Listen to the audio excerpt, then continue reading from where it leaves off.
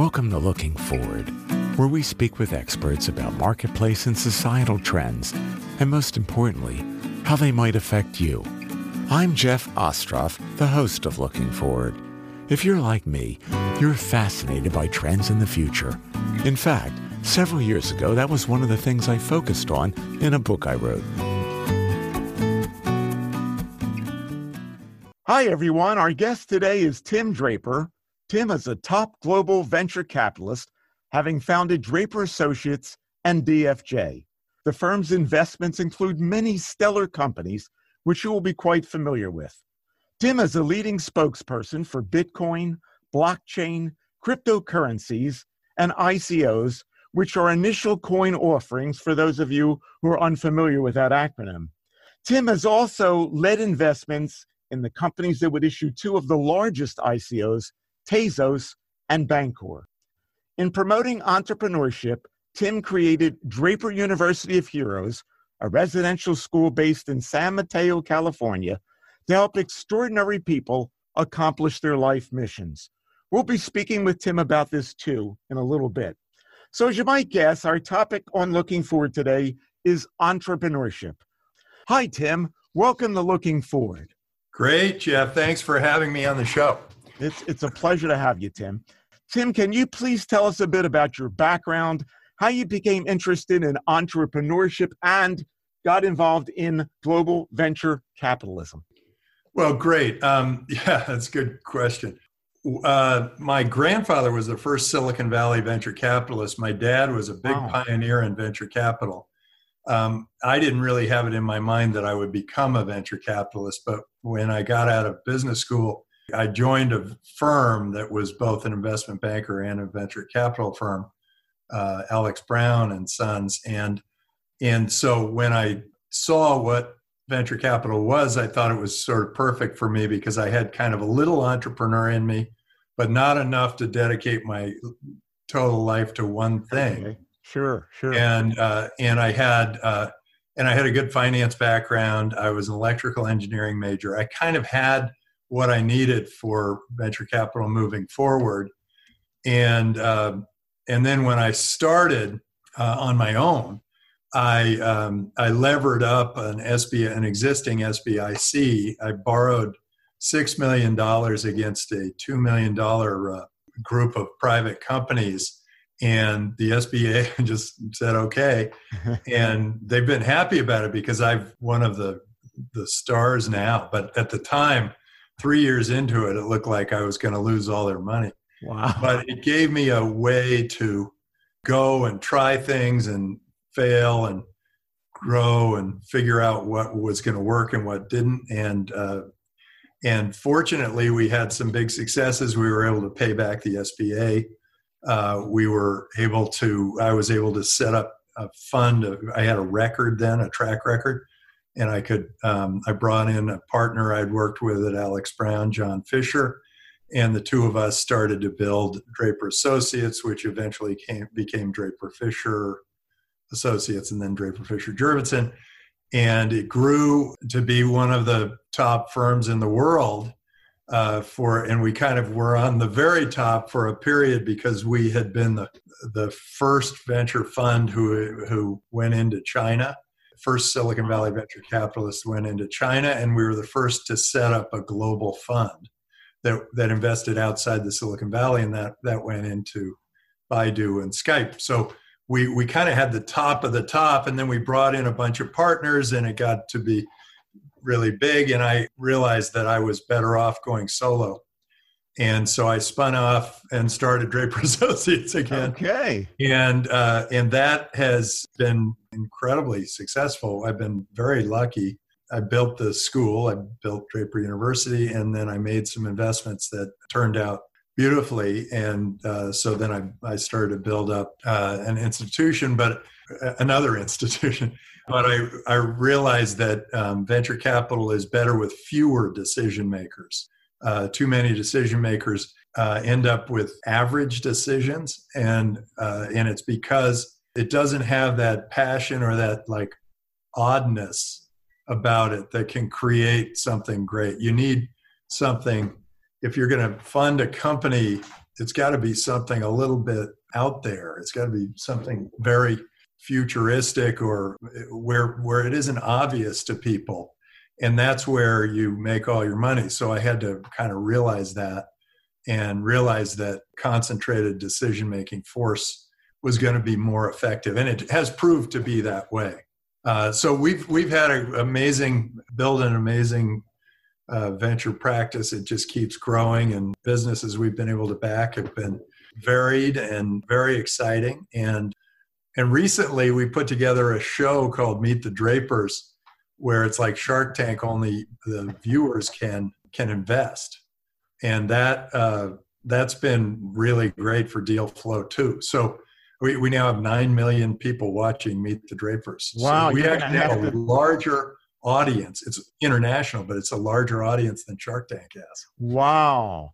I'd love to hear more about that later.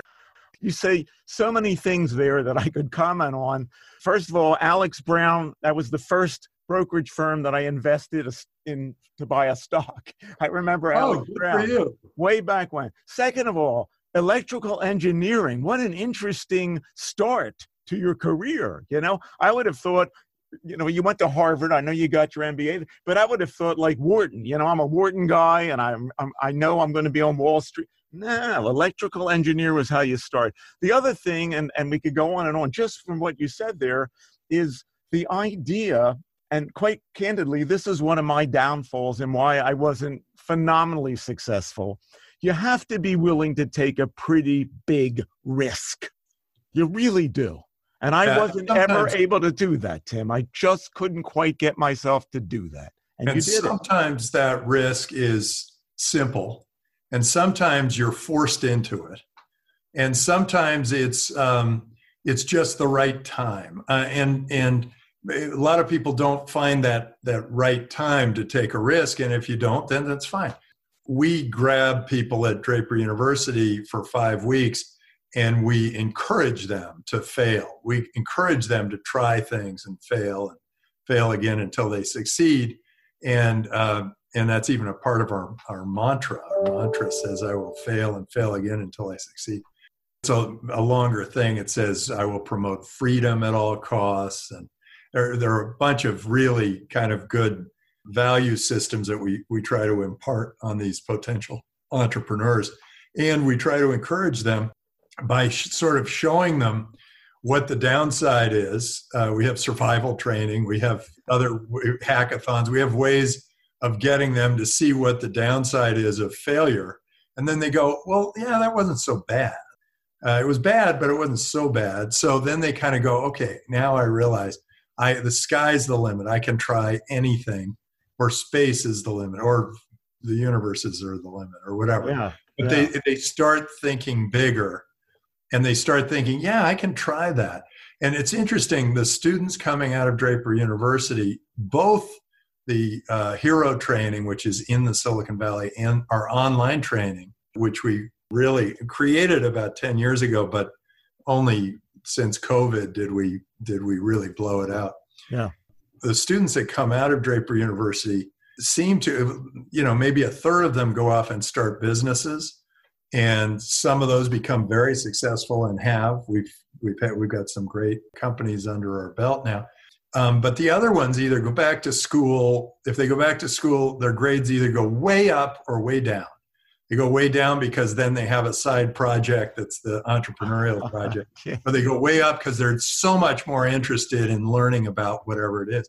Yeah. And then the other thing that happens is if they join a company after they've been to Draper University, they get promoted super fast. And the reason is they're willing to stick their necks out. They're willing to try things. So if there's nothing else I've imparted on these students and maybe on your group, it's go and fail and try stuff. The schools don't let you fail. They tell you, you get an A if you don't make any mistakes. Well, it turns out life's not like that. It's very dynamic. Things change. I remember when I learned in school absolutely that Saturn had 9 moons and Jupiter had 12 moons. Turns out there are 26 moons around Jupiter now, and probably more. And Saturn has an infinite number of moons. and for us, we had to memorize that fact. And if I had said Saturn had an infinite number of moons, I would have been wrong on the paper. But it's just a way of understanding that the world changes, it keeps moving, and so we are looking for flexibility, dynamism, a willingness to try, a willingness to test different things, theories, throw something out there, find out if there are customers for it, pull back if they're not, try something else. That's the spirit of the place, and it has been it's been really effective for a lot of people. It sounds wonderful. We'll come back to that a little later. Again, I could say a lot about what you've said. A couple things I wrote down. A lot of interesting stuff here. Obviously, failure.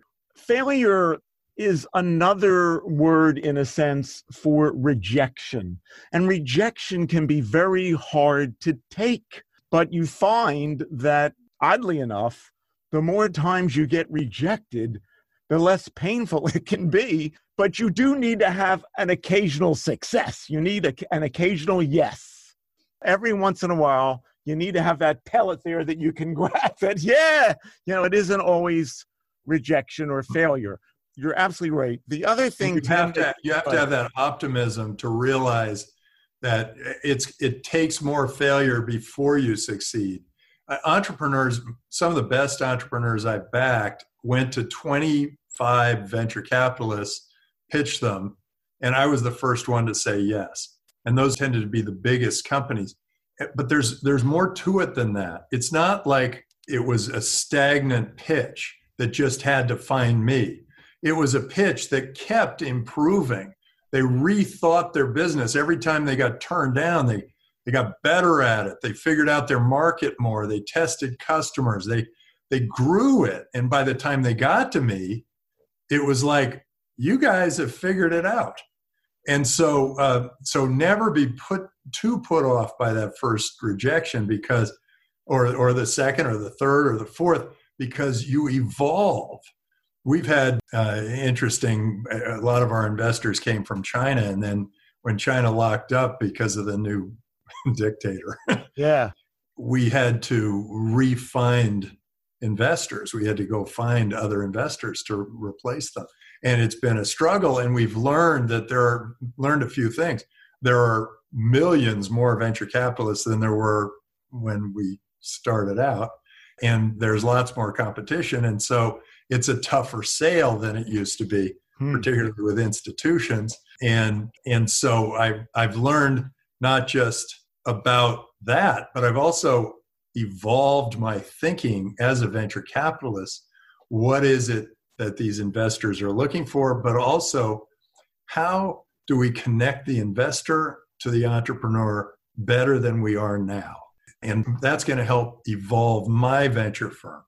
And that's exciting. That changes everything. It makes the journey continue to grow and thrive. And, you think, oh, wow, everything's great. He's figured this out. He's made a bunch of money, whatever. No, there's always a new challenge. Every day, many new challenges that I have to kind of face and try things and succeed, fail, and then figure out where to go next. And that's so true. Every day, there's an opportunity to learn something.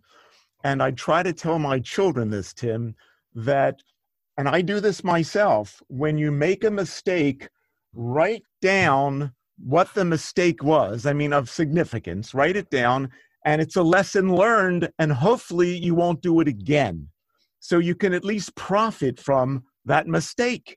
And this is what this person or these people did when they came to you after being rejected so many times, is they polished their act, they saw what the objections might have been, and they learned from all those experiences. They didn't present the same plan to you as they had to the people before them. There's always an opportunity to learn. And similarly, what I was going to mention from what you said earlier was you're looking for people who have vision.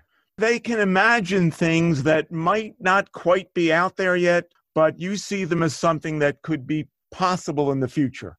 And people have vision. They're just so important to all of us, whether they be creatively visionaries or visionaries in a technological sense. Vision is just so important. And that's what you that's what you thrive on is vision, right? Yeah, and vision can be learned. It's a way of thinking. It's sort of saying, it's like going 4 or 5 chess moves ahead. It's saying, okay, the world is, obsessed with this COVID thing, and the people without vision say, let's go make masks. The people with vision say, when all is said and done, about half the people are going back to work, and the other half aren't. They're going to work from home, or they're going to do something else. So that's going to be different. Commercial real estate's going to be different. Travel might be a little less. People might actually defect to a Zoom call rather than going and meeting. But then there are going to be other things that are big problems potentially that need to be solved. A lot of emotional problems have happened because of COVID. In fact, there are probably more issues there than there are actual cases of COVID, where people are going through a terrible emotional time. I wouldn't doubt you on that one, Tim. I really would. And then as various governments go back to tribalism from globalism, you're creating starvation in many countries. The UN just published something that said, this protection may have saved 10,000 lives around the world, but there will be 135 million people dying of starvation because the supply chains have been cut off. And so, these politicians are thinking, like, right now, it's only the visionary politicians that are saying, we may be better with herd immunity, take a few hits now so that we don't have 135 million people die of starvation. It's a thing that a lot of people don't kind of go through. They don't think the derivative effects of different policy decisions. And like, the press is always, what's going on today? And where's the shiny object today? The visionary looks at that and has some awareness of it, but is actually kind of thinking, okay, well, what will we want in 5 to 15 years? And I use those two numbers specifically because every entrepreneur should really be thinking 15 years out, because it will happen in 5 years. Yeah, it's a good way of looking at it. It'll happen faster when we think. Nobody realizes how fast it all happens. When I watched Star Trek way back when I was a kid, I'd look and I'd go, oh my God, they have a communicator. You just do this and you're talking to whoever you want to talk to. I mean, we got that. We got so much more than that. Yes. The tricorder readings and we have all those things and much, much more. And I think humans underestimate how, when we have a new invention, how it accelerates other inventions. So like the Tesla was this new breakthrough in electric cars. It also moved to electric scooters and electric trucks and whatever else. But it also opened people's minds, and they went, hey, why don't we reinvent transportation? And that brought on Uber and Lyft, and then it brought on these, SkyTran, the monorail that runs on just fixed magnets, and these jetpack companies, the jetpack automation and aviation or gravity. It got people starting to think, or these vertical takeoff and landing companies, got people starting to think, hey, there are better ways. All of a sudden, hey, Elon and his team and the guys who invented Tesla, they came up with something that is better than all the other cars out there. So we can come up with something that's better in transportation. So breakthroughs, the internet opened up communications, information, gaming, education, all sorts of industries. Yes. I believe that actually now Bitcoin, the blockchain, smart contracts, artificial intelligence, and surveillance are going to open up industries that are much bigger. They're going to be like insurance and banking and commerce and government and healthcare are all going to be affected now. Those industries have not really been much affected by the internet, maybe a little, but no startup has sort of disintermediated them. Now these startups have the ability to do that. And this is going to change everything. People are going to resist. They resist the change. If it's not completely obvious, the incumbents will fight to the death to keep it the way it is. Just the way some governments are keeping tribalism, even though they know we're a global world. again, you say such great stuff, and it prompts me to think of things. Hegel, I learned this in college. I don't know why I still remember it. I forgot most of what I learned, but he talked about the thesis and the antithesis. And there's always the conflict between the two. The thesis is the prevailing thought. The antithesis is the new thought. And there's that fight. There is that fight. Eventually, the antithesis becomes the thesis. The other thing I wanted to say, again, I'm trying So the thesis, though, would be the entrepreneur, and the antithesis would be the incumbents, wouldn't they? Resist the thesis. You come up with a new thesis, the incumbents go, wait, no, this can't be right because this is the way we've thought of it. You could be right. It could have been that way, but I just remember those two words and the conflict, the existing, the status quo versus change, that constant battle, the inertia. The other thing is, and this is, again, I'm being very glib here, I used to give talks about marketing to people over 50, and Lord knows, here it is, right? I was 38. I was giving these talks. But anyway, there were, Wayne Gretzky had to... It's harder to market to people over 50. I know it is. That. It is. And Wayne Gretzky, you remember he had the great line, I don't skate to where the puck is, I skate to where the puck is going. Right. Which is, again, kind of what you're saying. Moving on, can you talk a little bit, Tim, about the companies that you now have, DA, DFJ, if I got that right, Draper Associates, and you can remember DFJ, and what their focus is. And you alluded to this, but I'd like you to speak again briefly to, not that it's not worth talking a lot about, some of the great companies that you invested in, where maybe somebody was the inventor who came to you, the entrepreneur who came to you, and he was seeking your money, your assistance when he had been rejected so many times and turned into a big success. So speak a bit about that. There are many. Hotmail was like that.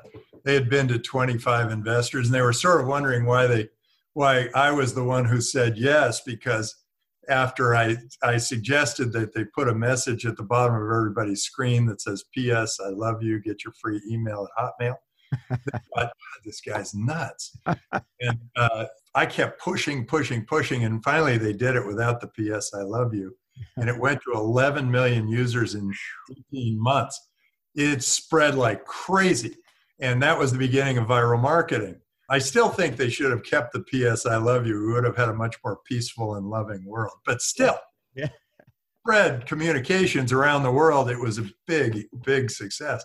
Yeah.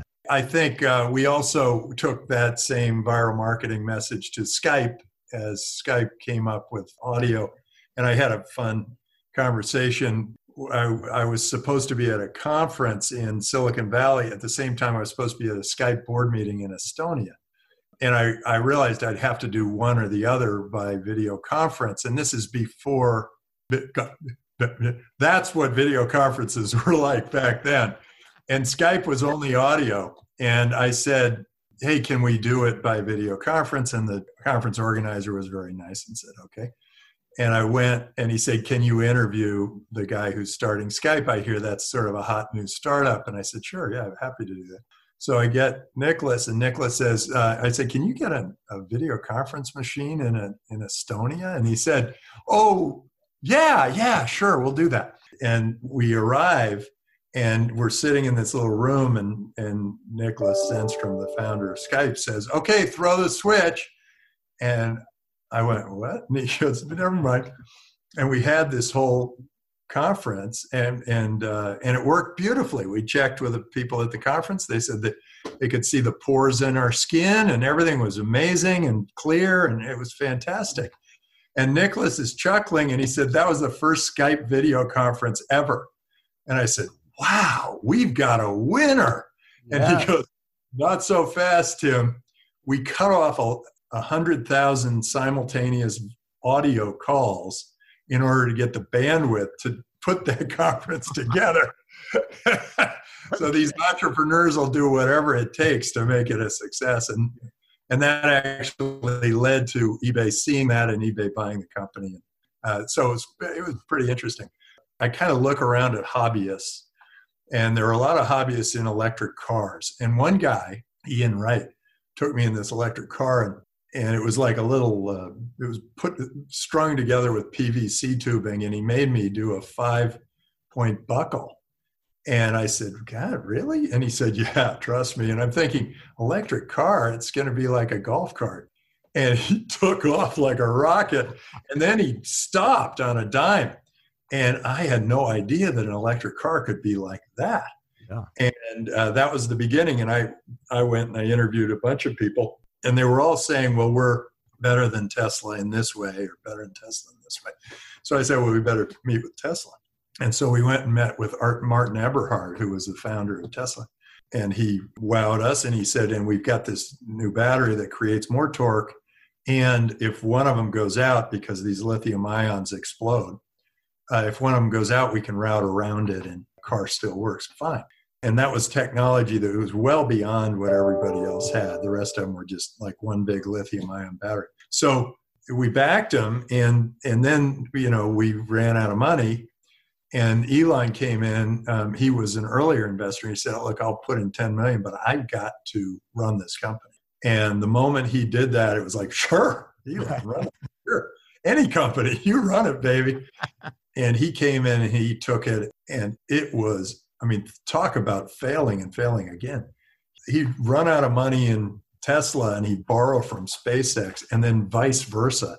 And then he figured out how he could buy the NUMMI plan in Fremont for like 5 cents on the dollar because they weren't making cars there anymore because, union costs got too high or whatever. And he just figured, well, we're going to go in with a bunch of robots and we'll just use this plant. It was a big success. And then he also went to the federal government and somehow was able to get one of these clean energy loans. And all of that kind of came together. And then we all said, well, we want one. And he said, okay, you're going to have to pay in advance for it. And you're probably not going to get delivery for 2 years. And we all did it anyway. And he helped fund his company by getting pre-orders and having those. And we all knew we were at risk. But we bought these cars. And so that was a wonderful, unique experience. And now Tesla, it's $250 billion market cap. That company is rocking and rolling. And then I backed these guys and they laugh. They say, we were creating a new brokerage firm and nobody wanted to invest except Draper was stupid enough to do it. And now that's Robinhood. Oh, they're doing well. And we backed them when it was an $11 million market cap and now it's 12 billion. Now it's, and maybe bigger because it's growing like a weed. So we've been involved in a lot of, and I think we've got 35, 36 unicorns in the port who've made it from our early investment, like where we seeded the company and it became a big unicorn. We've done it about 36 times. And that's great because then I get to look and go, wow, yeah, those were some pretty great companies that got started. In a sense, Tim, it's almost like they're your babies, right? They're almost like babies that grew up. And, look, I raised this thing and now it's on its own and it's able to fly and do what it needs to do. Yeah, and they don't need me anymore. and they don't need you anymore. I give out my email address. I'm tim@draper.vc. But only send me business plans. Or unless you're an investor, you want to invest. But only send me business plans. You will go immediately to my spam list if you try to sell me anything else. Got to be thought out. Draper.vc. And by giving that away, it generates more deal flow and we get a chance to see more of what the future might look like. And that's the exciting part on your end is you're seeing what pitches people are making about what might be the future. It's like going to the World's Fair when I was a kid, looking at all the new things that might be coming out. It was exciting. Like the telephone where you could see the person. Exactly. Yeah. Who would imagine, right? My whole dating life would have been different, Tim. Can you imagine? You sort of alluded to this with what you were just saying, but let's get a little bit more specific. What determines whether or not your companies invest in a company, and has that changed over the years in any way, Tim? From the learnings, well, there used to not be that much deal flow. I would knock on doors of any new construction place where some of the companies were called something software. That was how I got started.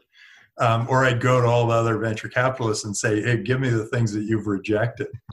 But then my profile got bigger, venture capital got bigger. People started to realize they could really accelerate their businesses if they took venture capital. And so then I got deal flow in, and that has continued to grow. And so now it's more of a filtering business where I look at deal flow and I say, is this market big enough? Is the technology unique? Is the team uniquely qualified and dedicated? You know, what's funny is everybody else in the venture business is always saying, well, this could go wrong, or this could go wrong, or this could go wrong. Plenty of things can go wrong. I say, what if it works? And if it works, then I've got a winner. And it's a winner to bet on. I don't know how it's going to all come out, but what if it works and it becomes a great success? What will the customers look like? What will they be willing to pay for the service? What will the world look like? What will humans, how will humans change? All those questions. And if it's a very positive future, then I'm inclined to do the investment. Tim, how again is that different from Tim Draper 20 years ago or 25 years ago? Are you're just, I guess, I was clearly getting more proposals. You clearly are getting more proposals than you were back in the days, but you've fine-tuned it. You've probably fine-tuned it, right? Yeah. Well, I did more than just technology back then. I would invest in a number of different things. I backed Parenting Magazine, and that was a success. That sold to Time Magazine because I was just kind of interested in whatever business was there. But then I realized I did really have an edge in technology. I had a good sense for what was coming next. I did have a background in it, and I think that advantage helped me focus more on technologies. And I think there are a few other things that we do now that we may not have done before, which are, how do you create a viral marketing program? How do you make your customer into your sales force? So a lot of what I often do is business modeling with the entrepreneur before I've even invested. I work with them and say, well, maybe this isn't the right model. You've got kind of a good idea, but in an interesting market, but maybe the model should be adjusted. So I do more of that now than I did before. And I think I do spend a lot more time with entrepreneurs now than I did then, but fewer minutes with each one. I see. Would you say, off the top of your head, out of 10 you might even seriously consider, how many will actually go through, Tim? How many will you actually put your capital into? So we get about 20,000 a year, and we invest in about 20. Oh my goodness. Yeah. 20,000. Yeah.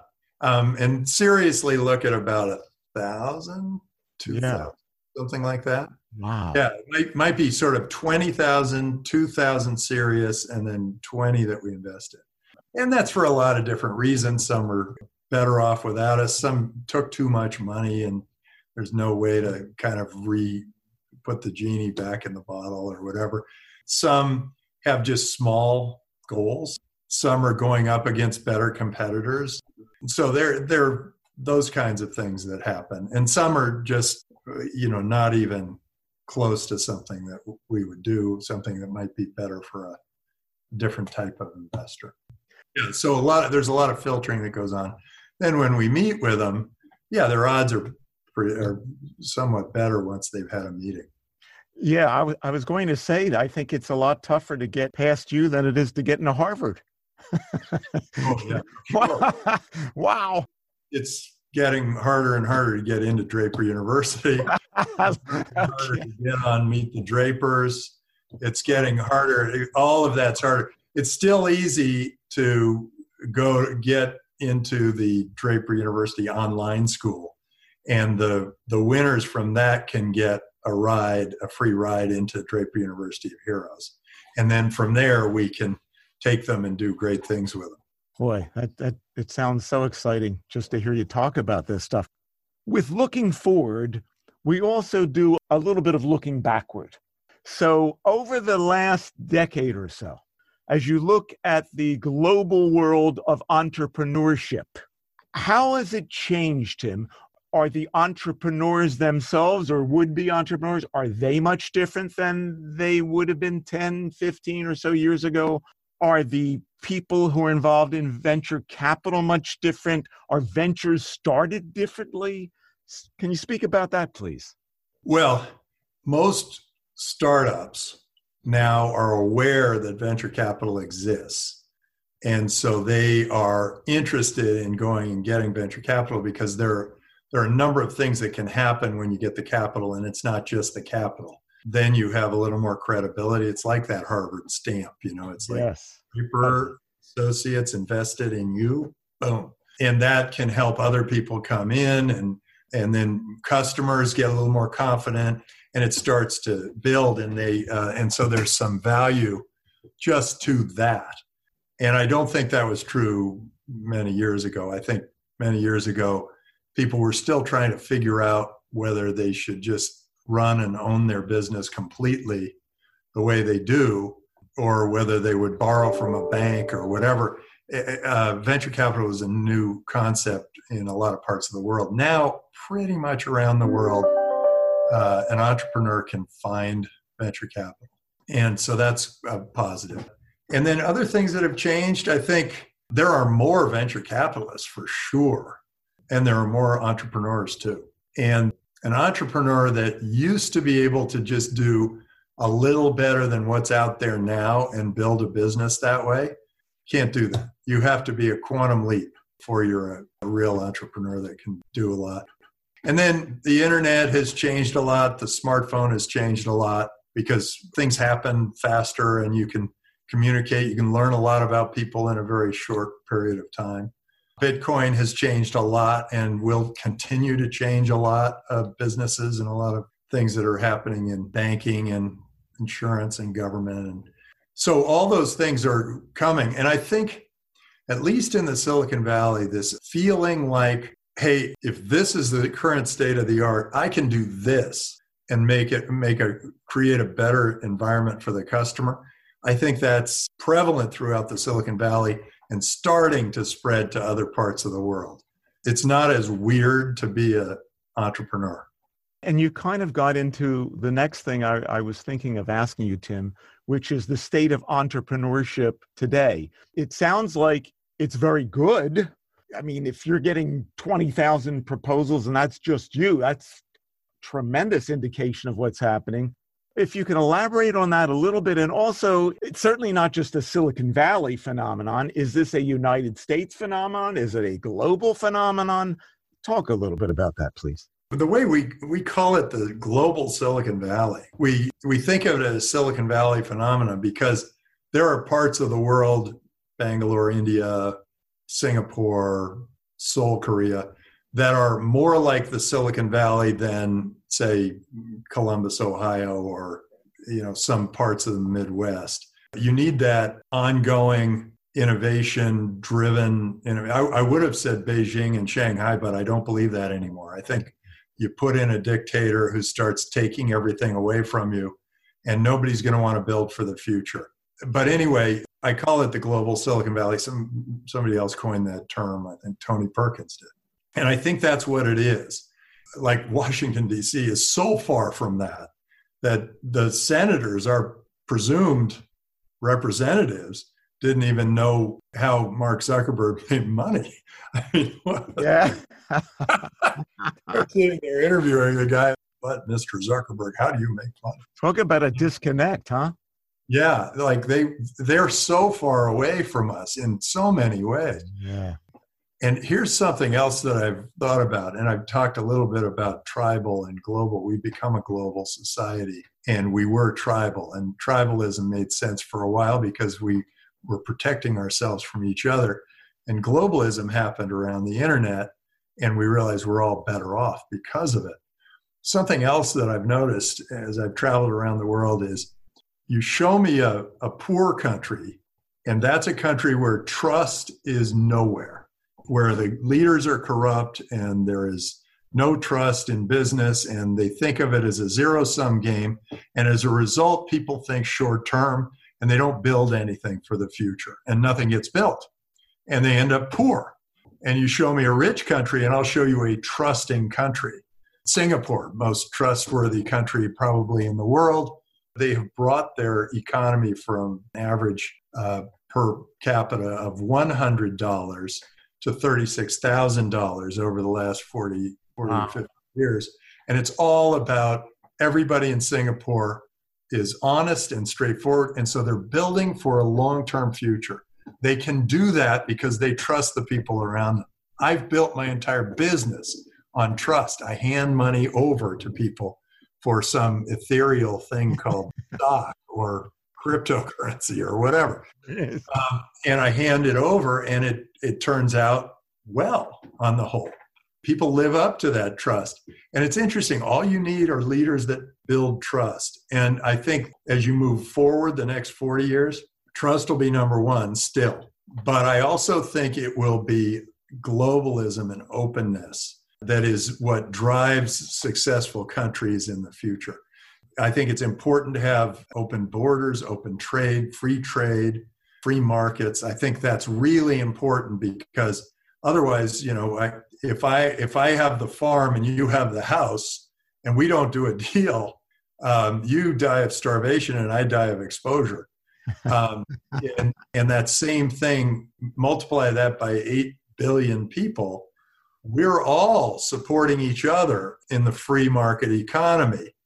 And when you pull a piece of that economy out and you isolate your people, you're in effect shooting yourself in the foot because you're isolating your people to the detriment of your own people. And I also think the embracing of new technologies will drive the success of these countries in the future.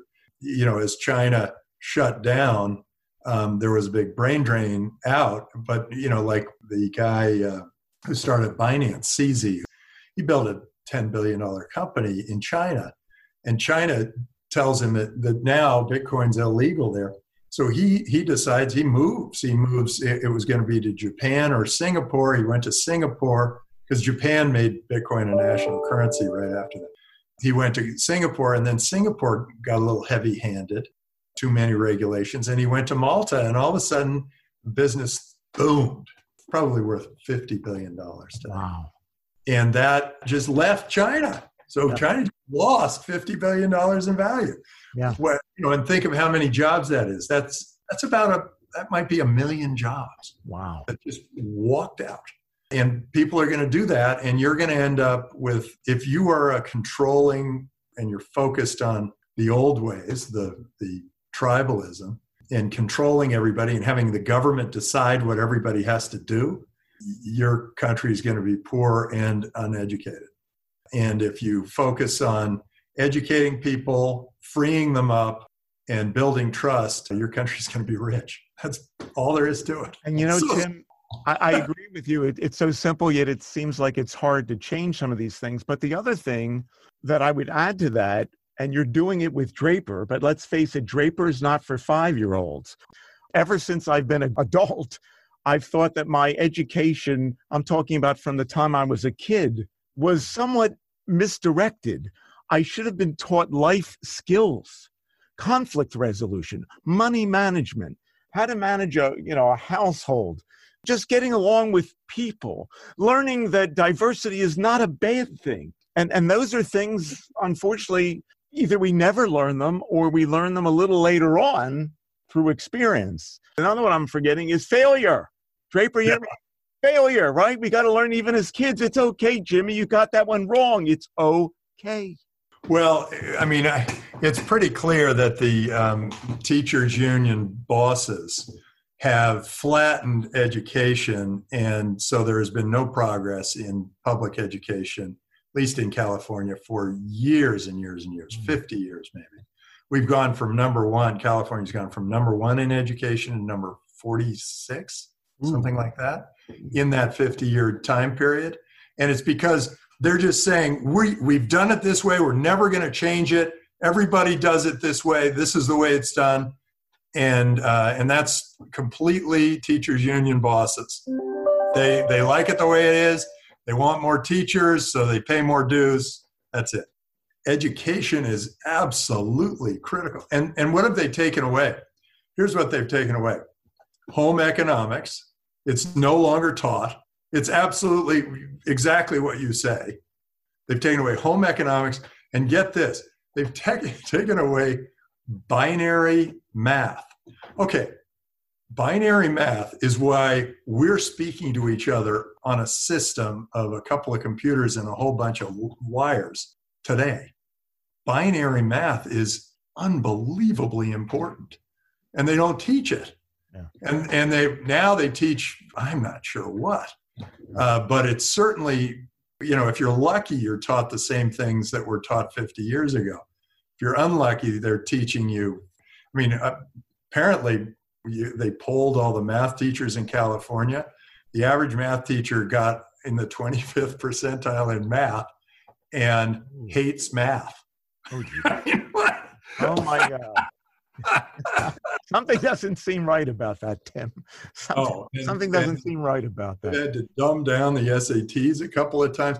I mean, there's something very wrong in education, and it's because it's controlled. It isn't free to operate. I focused very hard at one point on trying to allow school vouchers and charters around the world, around the country, and they would have allowed teachers to innovate and try new things and grow the way all of these other things have gotten better. I mean, everything's gotten better except these things that have been government controlled. So you got to let them go. You got to let people choose the school that's right for them. You got to let the schools innovate. It can't all be to a test that's 50 years old. It's got to be like, how are we training people to do conflict resolution? How are we training people to work as a team? I mean, that was our big innovation at Draper University, is we make everybody operate in a team.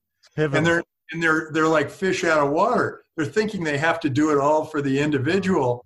And I'm saying, well, look, your team's not doing, they say, look what I've done. And then I say, well, look, your team's not doing very well. What's happening there? And they say, oh, they're horrible, whatever. They're not pulling their weight. And I say, well, that's your team. That's your team, exactly. And look, I think team effort in school it should be, and it just takes a little more creativity. It takes more than what they've been putting into it. And it's always, I mean, God, let's face it, we've had the same textbook manufacturers for 50 years. We've had the same. And it's interesting, Tim, when I hear you talk, it's almost like you're just about at the other end of the spectrum. There's resistance to change, which is way on one side, and you're on the other end of the scale, which is innovation, try something new. You see, it's actually not so bad. But yeah, you're going to fail. Sometimes you're going to fail. But it all kind of comes back to that. I somehow had this, either my genetic makeup or maybe it was just nurtured in me, that, hey, I've failed a whole bunch of times and it didn't really affect me that much. I might as well just keep trying things and failing. And then I realized that change is the thing that is there forever. Change keeps coming forever. Like if there's a great irony of life. The people who took the safe jobs out of Harvard Business School ended up with real trouble. Like it wasn't safe. Yeah. And the people who took the big risks were safe at the end. It's a weird irony. Another irony of life, if you're an entrepreneur and you say, why am I doing it? I'm doing it for the money. You never make money. And if you say, I'm doing it for whatever else, customer or whatever, that's when you make the money. Yeah, that is very interesting, those paradoxes. You have to have a passion for it in some other way besides just the money that it may make. It may not make, but if that's the only thing that drives you, you're right. I really appreciate the things you've said, Tim. We're going to end this by having you tell people how they might reach you again. I know you alluded to that. You've got a book, and in addition to that, you've got Draper University. How do people find out about all of these things? Yeah, I did write a book, How to Be the Startup Hero. And so go ahead and look that up. You can get it on Amazon. Sometimes we give the Kindle version away for free, but only when we're allowed to. They have windows. I'm Tim at draper.vc. So if you have a business plan, please send it my way. I recommend you go to draperuniversity.com, and that's where you can sign up for our 2-week entrepreneurial online program and for our 6-week hero training program. And then tune in to Meet the Drapers. It is a hilarious show. It's great fun. You get to see a lot of startups, and you can actually invest through a crowdfunding campaign. You can put $100 behind something. How do they find Meet the Drapers? How do they find Go to meetthedrapers.com. Meetthedrapers.com. Okay. Yeah. Tim, it's been wonderful having you on. Loved listening to your perspectives. Thank you again. Hey, this was fun. Great. You're a great interviewer. It was terrific. Thanks so much for having me, Jeff. Thank you again. Thanks for listening to this episode of Looking Forward. I hope you've enjoyed it and learned something. I also hope that you'll tell others about our show. If you have any comments or ideas for future episodes, please contact me at my website, jeff-ostroff.com. That's jeff-ostroff.com. This is Jeff Ostroff, inviting you to join us again next time on Looking Forward.